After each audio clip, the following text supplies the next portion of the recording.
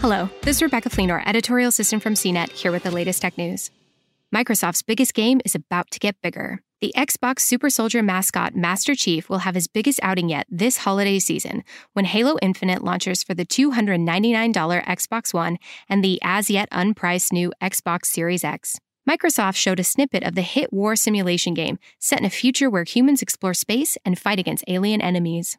Microsoft said Halo Infinite will include bigger battles, larger vistas, and more complex visual effects than previous games have had as players explore alien worlds. The Halo world that players explore during the game is twice the size of the worlds Microsoft created for its past two Halo games. "This is the most ambitious campaign we've ever created," said Chris Lee, one of the people heading up development of Halo Infinite. The announcement was made during Microsoft's Xbox Game Showcase, held online July 23rd.